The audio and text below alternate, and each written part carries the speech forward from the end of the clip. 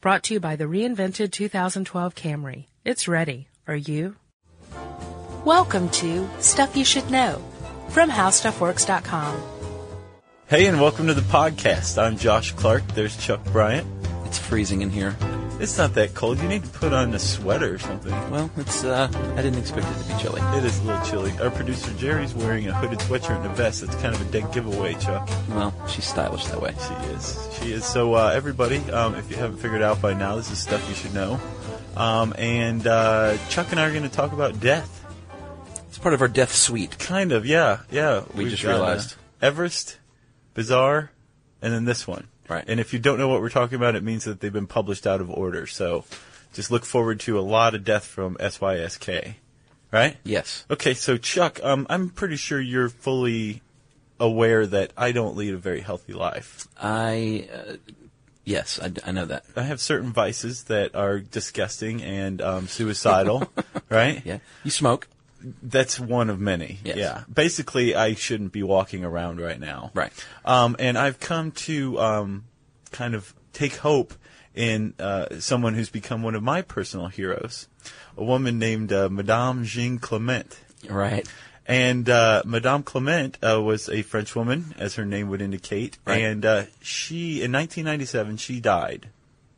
Happy and healthy. And 122 years old. Yeah, amazing. And the greatest part about Madame Clement is that she smoked until she was 100. I know. So I've got, 68 more years before I have to quit if, I want to possibly live to 122. Quit to live another 22 years. Right. And there are caveats to that. Yes. Right? I plan on raging against the dying of the light unless I get like a terminal cancer diagnosis or there's something that I'm not going to be able to get out of and it equals like horrible death and then right. That's it. I'm not going to go easy. Wow. No, actually no, the opposite. I'm going to go very easy, but it'll be by my own hand. Right. Yeah. So that's my plan, but I'd rather live to 122 and just, I'd rather have you live the that long. AFP take photos of me and post them on Getty Images, that kind of thing. Yeah. You just want to be 100 with the smoke in your hand. Yeah, That's your totally. goal. And be like, don't smoke, kids. It's really bad for you. Right. My grandmother lived to be 100. Did she? Mm-hmm. Yeah. You know what Passed that away. makes her, right? Yeah, 100 years old. Yes. There's another word for that, though. Is it centurion? That's very close. Did she combat people and like the Centauri? Colosseum or anything? Right. No, centenarian. Right. Anybody who lives to age 100 or older is automatically a centenarian, right? She passed away between 100 and 101. Good for her. Yeah. She made it to this centenarian status. Yes. So, was she a healthy person? Did she lead a healthy life? Yeah, I mean, she was from the South, and so she ingested a lot of grease and fried foods over her life, but she didn't drink and she didn't smoke. Gotcha. And she, grew her own vegetables, stuff like that. Yeah. Now, that's generally the rule of thumb. If you're going to lead a very long life, especially a healthy long life, there's certainly, like, you can't drink, you can't smoke, you have to forswear a lot of stuff. Right. So basically you can lead a long, healthy, boring life, right? Yeah. But there's people like Madame Clement who kind of fly in the face of this notion. Right. Like she should have been dead many, many years before she did die. Right. From lung cancer. Lung cancer, heart disease. Emphysema. Sure. Any number of things. And she wasn't. So that kind of leads us to this question of how could people like her, and she's not the only one, she's definitely a rarity. Right. But she's not the only person who's lived that led a slightly unhealthy life but lived a very long, healthy one. So how is this possible, right? And there's actually a field of research, aging research, dedicated to longevity. So it's not dumb luck. They're trying to figure out there's got to be something to this. Yeah. And the weird thing is I have a pretty high chance of actually making it a lot longer than I should. Although I should probably insert here, as you know, the death clock gives me till 2041. Right. But a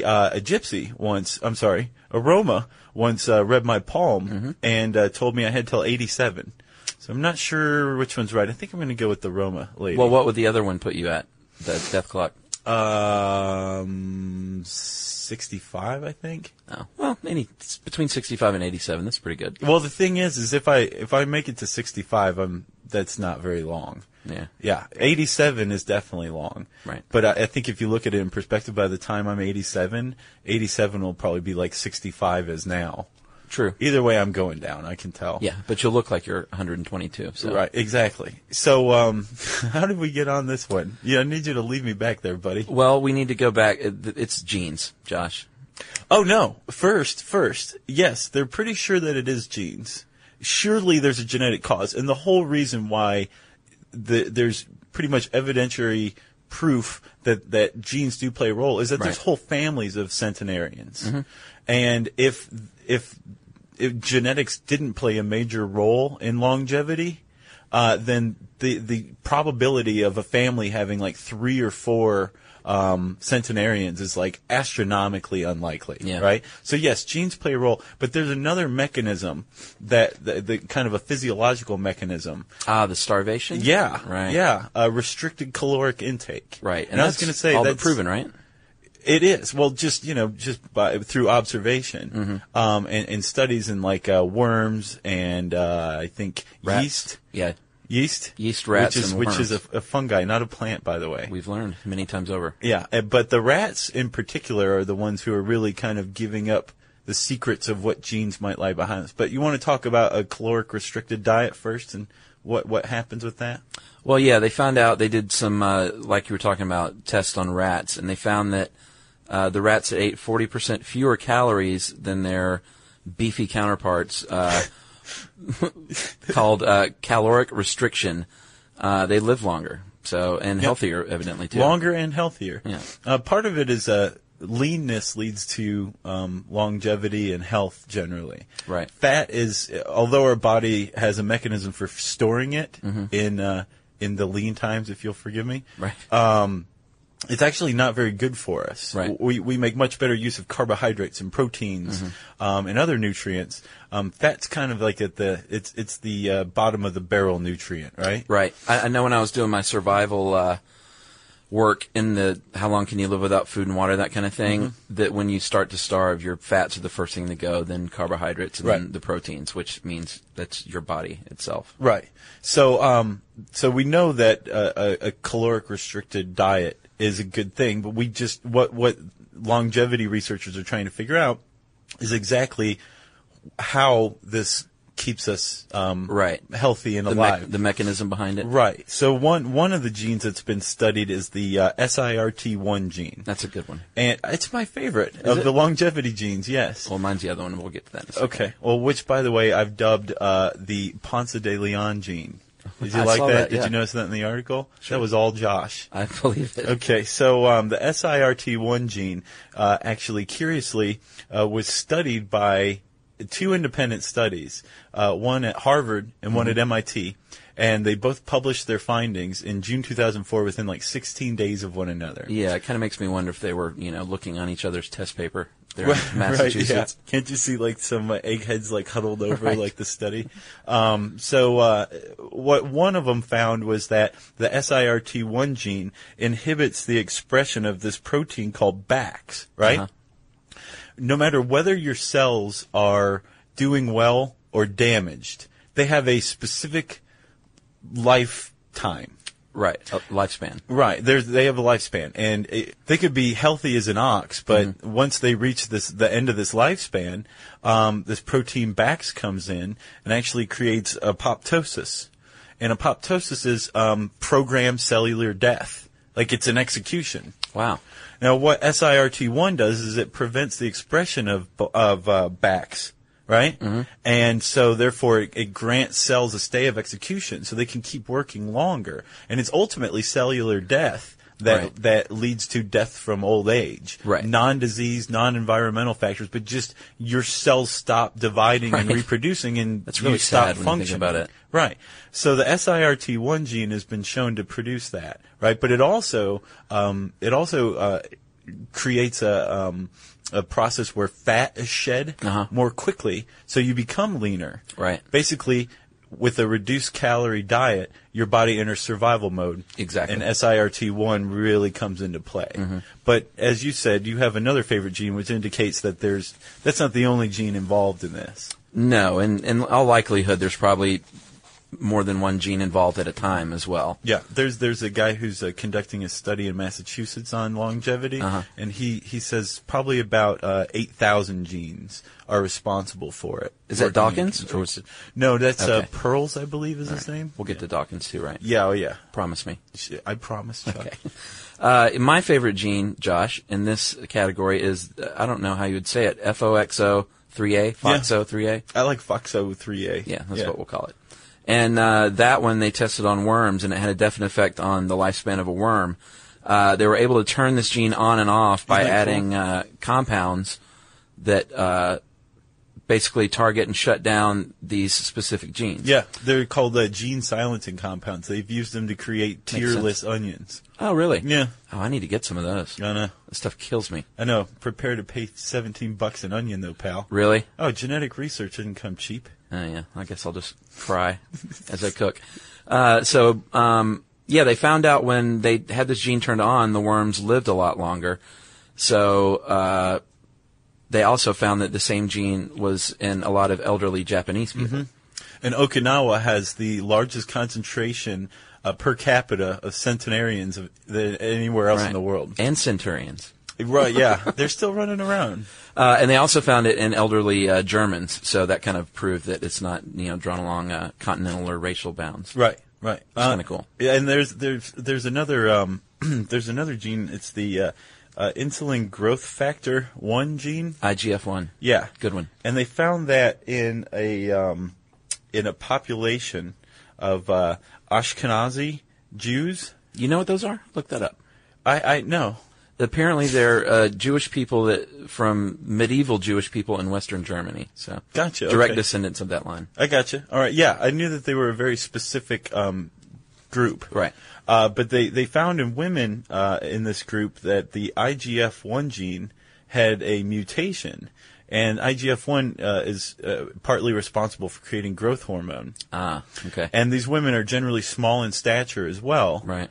And one of the researchers who conducted this study on them, I just found this kind of flawed logic. I mean, it makes sense, but sometimes biologists, geneticists, and evolutionists make certain leaps. They go from A to C without hitting B, right? As we like to say. Yeah, which I've done before, and much to your chagrin. Yeah, I was not mad at you, by the way. This one researcher posited that, because they're smaller, they're living longer, and a pony lives longer than a horse. And I don't know, for some reason I was like, back that up, dude. Right, you know? But I think the more likely explanation is that cancer has been shown to be fueled by growth hormones. Right. So if you're producing less, that would lead you to believe that you have less of a likelihood of dying of cancer. Right. That's an A to C I can get behind. Right. Now, the problem is this shouldn't just express itself in women, this mutation. Or should it? Let's talk about Richard Dawkins. Right, zoologist? Yes. Yes, he has a theory that, or perhaps a hypothesis, as we've been corrected, not the same thing, that everything that can reproduce basically is only a vessel for its genes, for carrying out, and putting your genes in your son or daughter, and then that goes on, and their son or daughter, and it's a vessel, essentially. Right, we're basically like we're a vessel for a genetic line. Right. Almost, it's so disturbing to look at it like this, but almost like a parasite. You know what I'm saying? Like everything we're doing, every flaw we have, every good thing that's going on with us is genetic, right? And then we die, but our genetic line gets passed on. It surely does. So if you look at it like that, then genes would only be concerned with getting us to reproduction age. Right. And they wouldn't care whether or not you live long. Right. That it wouldn't concern itself with it, evolutionarily speaking. It's pretty interesting. But the thing is there is a case you could make for women having longevity genes, but not men. Well, so they could reproduce longer. Yeah. They would have a healthier lifespan, and thus their reproductive age would be greater, so they could produce more offspring, and the genetic line would have even more of a chance of survival. Yeah, sure. But women only reproduce for what, like half their life, roughly? I don't think even that. Let's say like 15 to 50? Oh, well, that's true. Yeah. I was just thinking about the end date. Actually, that's probably about half a lifetime. Sure. Yeah, depending on who you are. Although 50, I don't even know if you could do that. That's probably kind of a freak occurrence if you're 50 and have a kid. Yeah, I think anything over 40 is isn't always guaranteed. Yeah, and medically speaking, even 35 is considered high-risk pregnancy today in the 21st century. True. Yeah.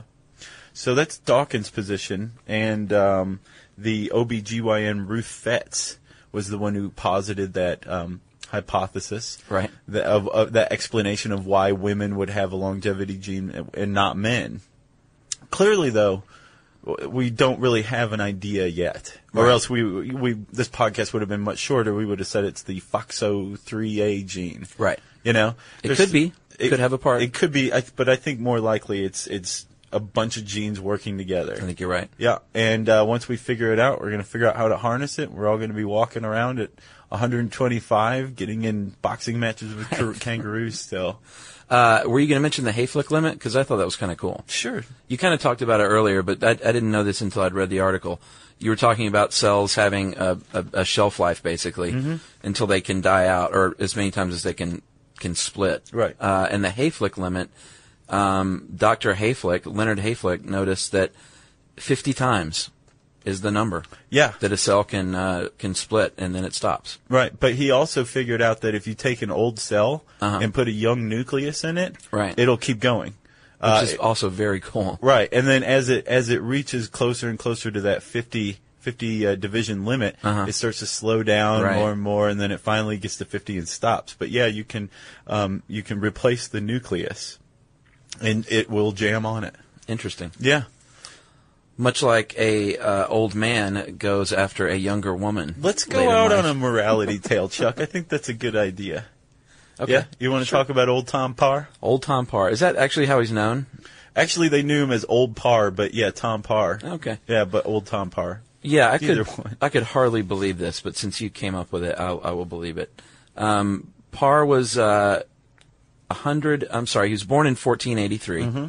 So we need to point out that at the time in 1483, your lifespan was what, 30, 32? Yeah. Something like that? That's what I read, yeah. He lived as a single man until he was 80. So he more than doubled his lifespan already, which is amazing. And then he got married and started having kids at 80. Yeah. And at 100, he apparently fathered an illegitimate child with another woman. Yeah, he was publicly chastised. So he was 3 times the age at this point, almost.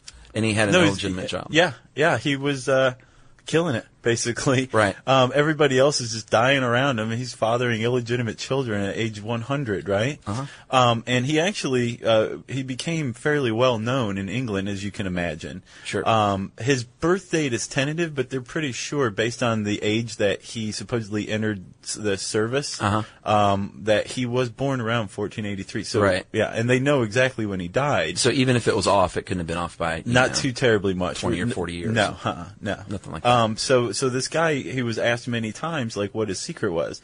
And he was like a real salt-of-the-earth farmer who liked to, father illegitimate children. Sure. But he ate, like, a very steady diet.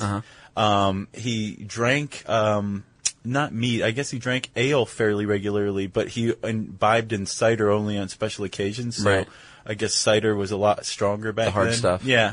And he just kind of lived as much of a healthy life as people lived in the, 15th, 16th, and 17th century. The guy made it to see 3 centuries, right? Yeah, unbelievable. What got him was, at the age of 152, this courtier who'd fallen out of grace with King Charles decided he was going to get back in the king's good graces by bringing Old Tom Parr to court. Right. And basically parading him around like, check this old guy out, he's 152. It's a very bad idea. So, Old Tom Parr, this is his first taste of, like, court life, and basically he parties like a rock star for 2 weeks. Dead. And, I mean, you think 152 now is just unthinkable. Yeah. And this is when the average lifespan was 32 years, so I can't even imagine. He must have been, that was a terrible idea. It was. And you have to imagine, like, did King Charles and this disgraced courtier, I mean, like, it's almost like ending up with some sort of thrill kill cult and then, dying because you're totally out of, like, your league, kind of thing. Like, did they feel bad that they killed Old Tom Parr? Seriously. By getting him wasted and feeding him pig and duck and stuff he had never eaten before, so. Yeah, I bet they did. Yeah, I can't tell. I'm curious. I wonder if the history books write about stuff like that. Well, let's find out, Chuck. Yeah, we'll check it out. We'll give an update. And we will follow up. Yeah, well, there's plenty more to read. All you have to do is type in some of the world's oldest people or old and unhealthy in the handy search bar at howstuffworks.com. So, Chuck, did you know, I have a question for you. Did you know that if you, my friend, went onto iTunes right now and typed in super stuffed, 2 words, into their search bar, our spoken word album would come up? Spoken word album?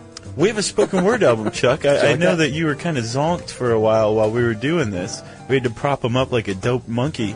But he did a great job regardless. I appreciate that. I can only imagine if we get to do another one, which is largely contingent on how many we sell of this one, that if you're not doped up, we will be able to really excel at it.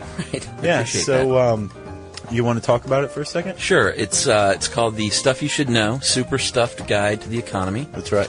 And Josh and I talk about economics on a broad level and on a small level. Granular level. And we kind of break it down for the everyday Joe that doesn't really understand what's going on in the world of economics. Which makes sense because we're everyday Joes. You got it. Or laymen, I think, as we've put it before, right? We are. Yeah. So it's up for, what, $3.99? $3.99. It's an hour long. It's got all sorts of bells and whistles. Interviews? Yeah, there's professional or expert interviews. So, yeah, it's not just like our regular podcast times 4. It's exponentially better. Right. We get out of the studio, which is nice for us. Yeah, I think we cut out a lot of uhs. Yes. Which is vastly different from our regular podcast. It's much more professional. So yeah, there's our plug for our audiobook. The Stuff You Should Know Super Stuffed Guide to the Economy. $3.99 on iTunes right now. If you want to buy it, we won't be mad at you. We'd love you. And I'm thinking you want to talk about the blog? Sure, Josh. Let's talk about the blog. Okay. It's been up for a few weeks now, maybe a month. And we're starting to get some good interaction from the fans. It's nice. Mm-hmm. It is nice. I do a little blog podcast recap on Fridays. And so if you hear something on Tuesday or Thursday that strikes your fancy, just log on to the blog and leave a comment. And Josh and I will chat it up with you. And it's been cool. Yeah, that is cool. And you can find it through the homepage at howstuffworks.com, over on the right side there. Yeah, it has our mugs alternately. Alternate mugs. Yeah, so, check it out, right? Mm-hmm. Okay, so Chuck, enough about the blogs. Is it time for listener mail? It is indeed. Josh, this one comes to us from a postal service worker named Scott. Mm-hmm. And he's from Pismo Beach, California. Okay. And remember we did our thing on junk mail? Yes. And how awful and evil it is? Oh, yes. Turns out junk mail is actually keeping the Postal Service in business. Is it really? To a large degree, yeah. And this is something we never considered, and that's why we wanted to read this, because sometimes there's another side of the coin that we don't really realize, and this is definitely the case. Yeah. Josh and Chuck, you guys feel like a couple of old poker buddies to me. Very nice way to get going there, Scott. I'm writing in response to junk mail. I'm a letter carrier for the U.S. Postal Service, and I can assure you that on a superficial level, I hate junk mail even more than you. I sometimes loathe having to mess with all that seemingly useless garbage on a daily basis. However, it is a huge source of revenue for the Postal Service, and surprisingly, it does provide a substantial return for advertisers. In these increasingly difficult economic times, we postal employees are becoming concerned about the future of our jobs. Mail volume has dropped rapidly, and this so-called junk mail is providing us with much-needed business. If it were to disappear, so would all of our jobs. So before you can call an all-out assault on this admittedly minor annoyance, please take a moment to reconsider. I'm willing to put up with a little mailbox clutter to keep alive one of our nation's oldest and most important professions. From Scott. And well, giddy up, Scott. Giddy up, Scott. And I believe just last week the Postal Service announced a lot of layoffs. Oh, yeah? And this was just a few days ago. So do you think we're responsible for it? I don't think so. I hope not. So what we'll tell people then, junk mail apparently is keeping the Postal Service open, so do your best to recycle it and deal with things that way. Yeah. If you want to be taken off a list, you can be taken off a list, but we can't completely stop junk mail, or else there would be no more Pony Express. It also makes for really good artwork, too, right, Chuck? Yeah. Well, if you want to give us another perspective on reality, you can dose us by sending an email to stuffpodcast@howstuffworks.com. Mwah. For more on this and thousands of other topics, visit howstuffworks.com.